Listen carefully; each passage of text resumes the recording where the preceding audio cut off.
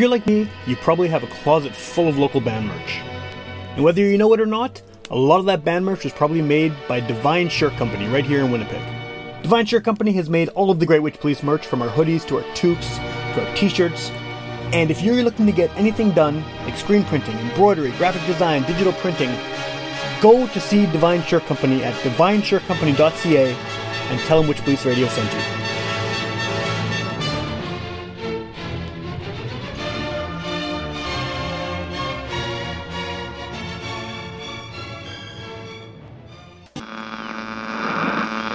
One of our colleagues, Sam Thompson, who, if you saw him, you'd sort of right away assume he was a hippie. Get up off your ass and get up on the podcast! Witch Police Radio! Witch Police Radio! Witch Police Radio! Witch Police Radio! Get up off your ass and get up on the podcast! Witch Police Radio! If you're making a podcast, always make sure you have a backup recorder. When I recorded this interview, I found out after I was done the conversation that my primary recorder didn't record the conversation properly. So the good news is I have a backup. The bad news, if you want to call it that, is that the quality of the backup, audio-wise, is not quite as good as what you get from the main recorder. But it doesn't take away from the quality of the conversation at all. It's still absolutely listenable, and I hope you enjoy the episode. Thanks for listening. All right, welcome to Witch Police Radio. People who were listening to the podcast last year might remember a feature I was doing a few times a year called Quick Hits, and I haven't followed up through with that in 2022, mainly just because I haven't had time to record a bunch of extra interviews. But the idea behind it was to have kind of micro interviews, about 10 minutes to 15 minutes long, mostly with people who were kind of new to the Winnipeg music scene or in new projects and had something that was kind of fresh and that they wanted to get the word out about. And I think that this case is kind of the ideal situation for someone who was on the Quick Hits show, because the guest on this episode is now back on a full episode almost exactly a year later. And that's kind of the idea, is that, someone's doing something interesting, they introduce it on a micro interview, and then they come back once there's been more time, once they've been able to kind of more establish what they're doing as a band and get music recorded, get music out, all of these things. And now you're back. And now we're here to talk about this project in a bit more detail. So it's kind of like the ideal end result of doing that Quick Hits interview. So I think the best way to start this off is if you want to introduce yourself and give a bit of background, once again, about what it is you do and the project in general. Sure, yeah. Well, my name is Fred Warner. And wow, I can't believe it was like a year ago that Quick Hits episode. Almost exactly. It's the timing is uncanny and unintentional. It's perfect. It's perfect. Yeah. My name's Fred. I'm a bassist here in Winnipeg. I used to be a trumpeter, but since the pandemic, I have been playing bass. And I started my own jazz fusion group called Freddie and the Fire Nation. And we've been playing some shows since restrictions lifted a bit in 2021. And we're finally ready to get going off the ground with some really exciting stuff that we've been working on. So awesome. Super excited to share that. Well, I'm glad to hear that it has been successful, I guess, is relative in this weird time we're all living in. But the fact that you are actively playing shows and you have things in the can as far as recording and you're getting towards kind of, further stages in the band's career, it's awesome to see that, because it's been such an uncertain time. And I don't want to dwell on the pandemic because, everyone's so sick and tired of talking about it. But it's got to be awkward. I think we probably addressed this a bit on the Quick Hits episode too. But just having this new project that you're kind of trying to spearhead and get off the ground in this time of uncertainty, like you said, things have just kind of opened up relatively recently. So what has it been like sort of having the opportunity now to actually get the band out there and actually present what you've been working on in sort of the way that you would ideally want to do it, rather than just kind of this maybe we can do a show, maybe you can spend 10 minutes on stage kind of thing? Yeah, it's pretty incredible, I gotta say. Just contrasting it with how things were when I started off the band, it was mainly videos I was posting to my social media because, you can't do shows. That's kind of the only way to get your stuff out there. And having the band being able to play live, being able to rehearse live has really kind of kind of like an explosion of what the sound of the band is from when it was just my influence, compared to now when we can add the influence of like 7 different musicians who are all really amazing in their own right, and who all have their unique take on the songs, how they approach it in different ways. So the sound of the band is kind of like a leveled up version of what it was last year. So it's been super artistically satisfying. I guess you probably hadn't had much of an opportunity to even experience that just on your own time in practices and things like that, because of the limited amount of time you even had to get together with that many people. Absolutely. Yeah. Everyone's so busy, and like finding space for 7 people is it's okay. So how are you guys? How's your schedule looking like in a month and a half? Yeah. As far as the actual sound, though, I mean, like you said earlier, this has kind of been your project. The stuff that came out during the pandemic was mostly music that you were creating on your own, and it wasn't the full band. How has that sort of changed since now you can get together? Are the other band members, are they just fleshing out what you had previously written, or are they contributing to the writing as well? And is the sound changing as a result? Well, I'm still the primary writer for the group, so I still write all the songs. And how that works is I just I have my MIDI keyboard and my bass and my drum programming, and I program those things into my audio workstation, and I make arrangements from those songs. But in that form, it's very much like loop based, and it's pretty repetitive stuff. As far as the parts. So when you bring it to the group, they'll take that existing part and they'll go, okay, so what can I do to make this feel more alive? What can I do to make it more of a song? And of course, they put their own little flares in there too, like a specific bend that a saxophone will do on the note, or a really cool fill that only Paul would think of on the drum, something that I would never come up with. And another point we can get into later also is the audio production, audio engineering that is being done for the group, which is its own influence on the sound that we're going to be going for from now on. Well, let's just talk about that now, since you brought it up. I mean, where are you doing this? Where are you making these recordings? Because I mean, I think before it was, again, just you sort of doing it on your own. So what's this sort of situation now, as far as where you're recording and who you're working with, things like that? It's still very much a DIY situation. We're not really going into any studios for this project, at least not for these first few forays.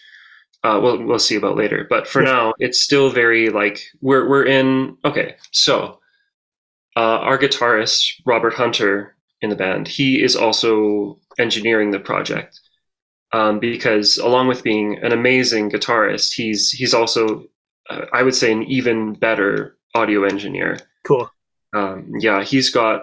He's been working with this kind of stuff for many years, and he's kind of reached a point where he has a really impressive arsenal of mics. So that combined with the all the multitude of drums that Paul has, who's the drummer. Yeah, we're really getting some unbelievable. At least I think these guys are getting some unbelievable sounds from just his small little room. So we're just doing it at his place, basically. Cool. One thing I wanted to ask you about fusion, kind of as a genre, is I definitely have gone through periods where I listened to fusion pretty heavily. Not in a while, but I did have a time when I was buying up like every Mahavishnu record I could find, and all these, and that stuff is great. There's definitely, I think I get the appeal of it, absolutely. But I feel like there's a lot of people who are influenced by that kind of stuff, and they go one of two ways, where they take it and get really raw with it and have a really kind of live, really sort of unpredictable sort of sound to it. And then there's the opposite way, which is something more slick and more very clearly written and less improvised and more sort of, I guess, almost technical, if that makes sense. I mean, fusion usually has that technical aspect to it, but do you guys fall sort of more on the slick, polished sort of side of things rather than the more raw, improvised angle? Yeah, I would definitely say the more slick, polished.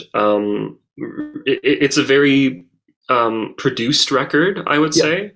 So, for instance, like we tracked the songs, and then what me and Robert and Paul did is we went to our old high school, to the band room, and found all the percussion instruments strewn throughout the room. And so we, would be like, okay, here's a timpani. Where can we put this in this song that will make sense to have a little timpani roll? Or, Cool. can the chimes be here on this horn melody that's playing? Can it play the same thing? So in that sense, we've really thought hard about the arrangement of all these different elements. And this first track that's going to come out, which is called Origin, it'll be out October 7th. It's a really dense song. There's just like a lot of stuff going on. It was kind of hard to fit everything we wanted into it. But yeah, definitely more produced, I would say.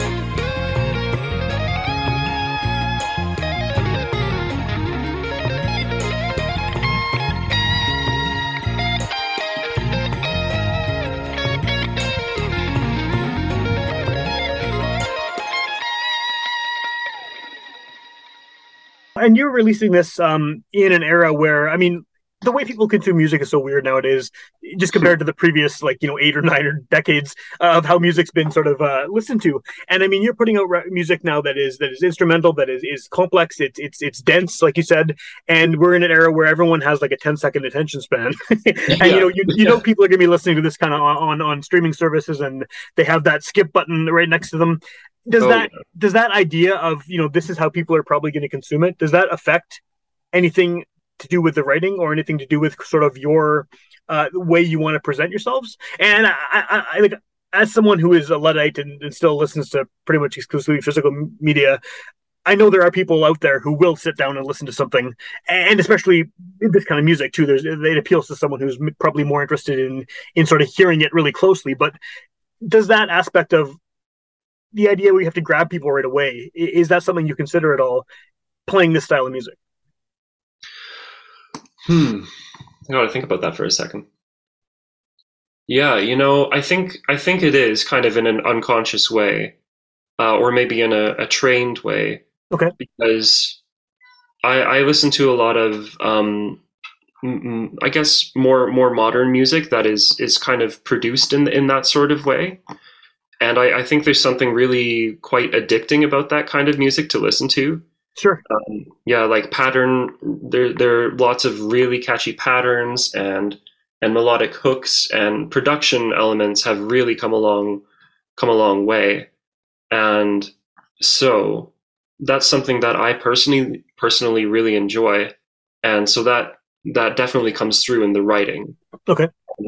So I'm hoping that people will like it enough to not hit skip. Of course, yeah. And I realize you're not a pop act, and there's a difference between a 3-minute pop song and something that's more involved, like what you're doing. But it's always interesting to me, as someone who still hasn't fully embraced the streaming thing, is that artists know that this is going to be happening, and that the way people are going to listen to it is potentially like a crapshoot, whether they decide to stick with it or not. So yeah, and trends change like weekly. There's just like no predicting it. So my approach has been to, well, I gotta stay true to who I am as a musician, as who I want to be as an artist, and hopefully that's something that people connect with. Yeah, oh, for sure. Who would you say is the audience for this? Because I mean, like you said, you're mostly listening to newer music, and obviously some of those influences are coming through, more modern music. But then fusion as a genre definitely has kind of a heyday in the 70s and even into the 80s, with some of this stuff being really, really successful. And obviously people are still making this kind of stuff. But where does this band fit on a timeline? Like who is it aimed at? I guess if there is a target audience. Sure. Well, I suppose it is aimed probably at a younger audience. Honestly, I'm still in the midst of figuring this out for myself. Sure. Fair enough. Yeah. But yeah, it's for people who love music and love, I guess specifically, that's a nothing statement. People who love music. But people who really like listening intently to like things like the mixes of the piece, the production, the arrangements, just people who love the complexity of a song. I think people who love a good song, and also people who love to dance. Okay, well, that was kind of my next question too, is about the live element of things. Obviously, now you can play live, and you can get all of these people in the same room on the same stage. What is the plan going forward with this? I mean, I know you have music coming out in the very near future, and that's exciting, and that's going to get more ears on what you're doing and who you are. But what's the plan to sort of roll this out as far as live shows and that kind of deal? Well, basically, we're going to be doing a live show for every single and release we're doing. That's kind of the plan. I don't know if I should talk candidly about all the things we have on the back burner, but there's some of it a surprise. Yeah. Yeah, keep it a little bit of surprise. But one thing that I can talk about is we will be opening for 5 Alarm Funk when they come to Winnipeg at the start of November, which is going to be just such an exciting experience for us. We're so excited for that. Yeah, and what else? Do you feel there's a lot of crossover between the two audiences? I mean, 5 Alarm Funk, obviously, even visually, you're seeing all those people on stage and horns and things like that. You can see how people would, it seems like a good fit, but do you think sonically that the two bands would mesh well? I think so, and I think it'll be a nice little contrast, because 5 Alarm Funk is very dance band, brass band, greasy, sweaty goodness. And we aren't necessarily about the sweaty, greasy goodness. We're a little bit more, what's the word? Not clean, but we're a little bit slicker, I think, in that kind of thing. We're not really going for a really dirty kind of sound. Yeah. But it's still going to be very high energy, very danceable, lots of things going on. So I hope at least that, and I think they will love it. Well, I hope so too, of course. I mean, you obviously want to be successful with that. Is everything that's going to be on these recordings, on these singles that are coming out, is it all playable live as it's recorded? I know you mentioned a few minutes ago, but adding timpani and percussion and all these extra elements to it. How different will the songs sound on stage than they do on the recorded versions? And is that something you're aiming for, or is it sort of expected that it'll be a bit slightly different in each format? They're going to sound almost the same. Almost the same. What we've added in the studio versions is a lot of extra little ear candy, like these percussion elements here or there, or in Origin we have some strings that we programmed in and made sound really, really nice. And those won't necessarily be there in the live version. But that's I think that's a fine element I think that's an okay element, because you have the live version and then you have the studio version, and they each have their own thing. Something about the live shows that has been super fun has been just the unpredictability of it, because we have our arrangements, but sometimes you can tell that someone just wants to keep on soloing, and so you kind of just like make up some new stuff that you want to play. Yeah. I think a few times I was talking on stage between songs, and Paul would start a drum beat, and then the rest of the band would start playing along to that drum beat, and then I would stop talking, and it was sounding good, so I would just make up a bass line to go along with it, and then suddenly we're playing like a random song. We don't know what it is, we don't know what's going on, but we're just trying to be in the moment and just trying to have a good time.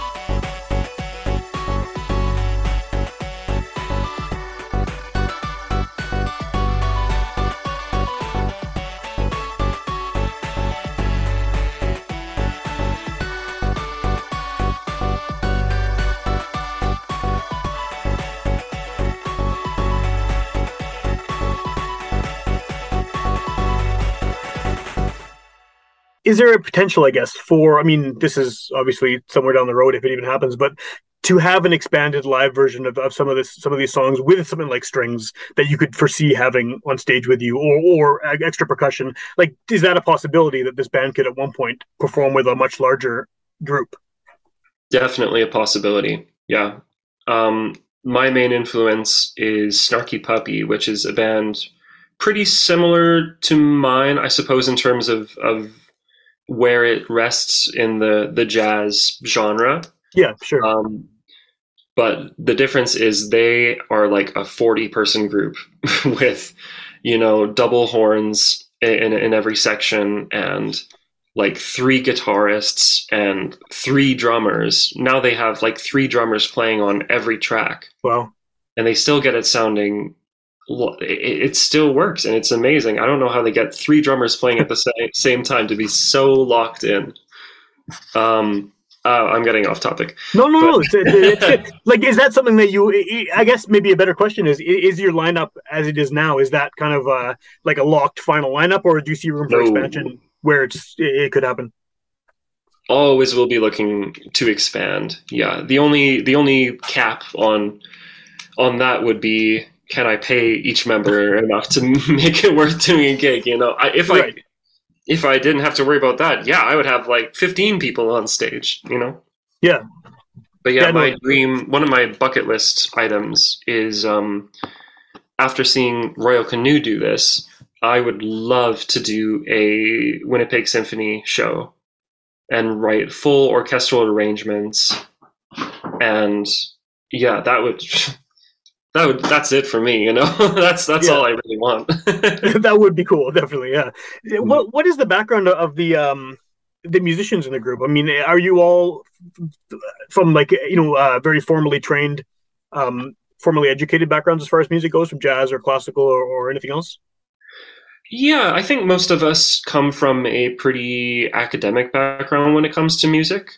Paul Clausen on drums is actually my cousin. We grew up together playing music, and we both went to the same high school, the same jazz band, same university. We actually both went for classical music. I went for classical trumpet. He went for classical percussion. Okay. And then kind of after university, we both decided that or actually, I guess it kind of just happened that we went more into the jazz side of things. And now he's doing a lot of Brazilian music with people like Brazilian Vibe, I believe it's called, and Marco Castillo. Cool. So yeah, that's great. And he brings a lot of kind of world music influence along with funk to the beats, which really adds a cool vibe. Yeah. So he's on drums. Anatole Rennie is on keys and sound design. And I want to say that sound design is like really a whole different thing from just playing keyboards. Cause like when I have these demos, I kind of just put every sound that I think the track needs. I put that into the track, and then I give that to them, and they translate that into like a workable sound that they can switch to. They've got like a whole different program on their computer that they like cool queue up, and they've got the samples and everything. It's amazing. So they're just really incredible at making all my dreams come true in regard to the live sound of the keys. And obviously they've been in Apollo Suns for a long time, and they're doing some really cool things right now with them. So that's keys. What we got left? We got guitar. I've talked a little bit about Robert. You mentioned Robert Hunter. Yeah, he's got a video game music studio with his buddy Donovan called Mega Hammer Studio. Okay. We've got a lot of cool things on SoundCloud. And they do a bunch of sound design for video games, which I just think is the coolest thing. Must be the coolest. It's a different use of a music background for sure. Yeah. So I think his background with the guitar is a lot more on the prog rock side of things. And yeah, so he basically brings a lot of that like really shred heavy guitar solo influence to that, which is, I think, a really nice, unique touch to bring into like kind of a jazz fusion setting. And it meshes so well. I mean, prog rock and jazz. Yeah, they're neighbors, right? They're closely related. Yeah. Yeah. So now we got like kind of world music, jazz, funk drumming on the kit. We got atmospheric, ethereal sound design on the keys, and we got prog rock shredding on the guitar. Yeah, that's an interesting combination already. Yeah. Yeah. And then on the horns, I have Garrett Malenko, Nolan Gottfried, and Rudy Donish. And Nolan's on alto sax, Rudy's on tenor sax, and Garrett's on trumpet. Cool. And those guys are all from the University of Manitoba's jazz program. And Garrett is graduated now. He's with Apollo Suns touring with Anatole. And all of those guys, all three of those guys are just incredible. They've got like such a really solid command of jazz vocabulary, and yeah, they honestly just surprise me. Like every time they play a solo, every bar or two, they'll surprise me with something very delightful that I didn't see it coming. And like, yeah, they're all so expressive. Yeah. So they make up the horn section, and then obviously I'm on bass, and and I guess since talking last, I've got a few new pedals that I like to use. So I've got an octave pedal that makes my bass sound huge. I've got an envelope filter, which kind of makes my bass go like womp, womp, womp, womp, womp. Yeah. So that's really fun. And I've also got a pitch shifter that lets me put my bass up a whole octave. So basically, I've got my octave pedal that lets me put my bass down an octave. I've got my pitch shifter that lets me put it up an octave. So if I play a note, I can have 3 octaves playing at once. Oh, that's cool. Yeah, that's awesome. Yeah. Oh, yeah. It's just huge. Who needs 3 bassists then? If you yeah, exactly. Well, it's great. Sometimes if there are like technical difficulties in the keys or the guitar, I'll just like throw on those pedals, and I don't know if anyone noticed something is going wrong. Yeah, for sure. So at this point, I mean, I know you have singles that are coming out, starting with one at the beginning of October. Is this all leading up to an album? Yes, it is. We've got. Well, to just give you a little glimpse into the broad timeline that I'm going for. We're doing a couple singles and a 6-song EP in the new year. And then we're going to follow that up with exactly the same thing next year. A couple singles and a 6-song EP. Are those already planned out as far as what songs you're doing? Like, do you already have the material for both of those EPs figured out? Yep. I came into the band with kind of like a full set of songs already, just by virtue of being alone for several months and writing. Yeah. So the material is actually half recorded. It's halfway done. So it's we're going to be sitting on this stuff for a little bit, I think. But yeah, I'm really excited for how it's going to turn out. Every track is sounding completely different. Cool. It's really, really nice to see.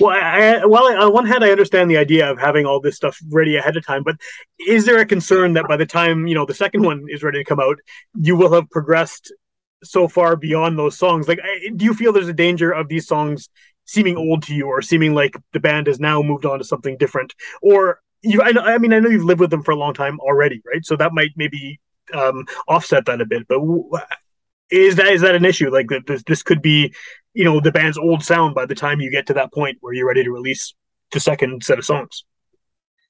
That's definitely a very real possibility, but in some way, I kind of wouldn't mind if that was the case, because when you release an EP, the idea is by that point you're already working on the new stuff. So I was thinking the original plan actually was to release all these songs as a full length album, just all of them at once. Okay. But I thought, this likely isn't going to be the band's final sound. Like, it's already changed so much in the short time that we've been playing together, and so I really felt that a full length EP would be, or a full length album would be better saved for a more complete version of what the band is going to be, like just the next evolution. Makes sense. So I'm kind of hoping that the sound is a little bit old by the time we put it out, because then people come to the live show and maybe we're even a little bit better than what it sounds like on the record. For sure. Yeah, definitely. Yeah. So at this point, I mean, if someone's hearing this now, you have things coming out on the horizon. What's the best way to sort of keep up with what the band is doing and to hear things that are out, whether they hear it now or they hear it 6 months from now? Where can they find you online to follow what you're doing and follow when shows are happening and when releases are happening? Instagram is the best place for that.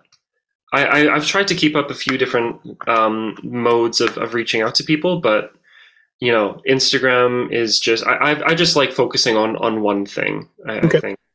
So definitely Instagram. We announce all our shows there. We've got like a link tree in our bio that links you to all our music. We're on SoundCloud. We will be on Spotify, Apple Music. We'll have some things coming out on YouTube even. And actually, when I hit the distributor thing to distribute the music, there were like 50 different music streaming sites that I never heard of, but it'll be on there. Right on. If you use something really obscure, you can still get the music. That's awesome. Still get the music. The one thing we will not be doing are physical copies. Yeah, just because of the financial aspect and the ecological aspect. We're just going to keep it digital.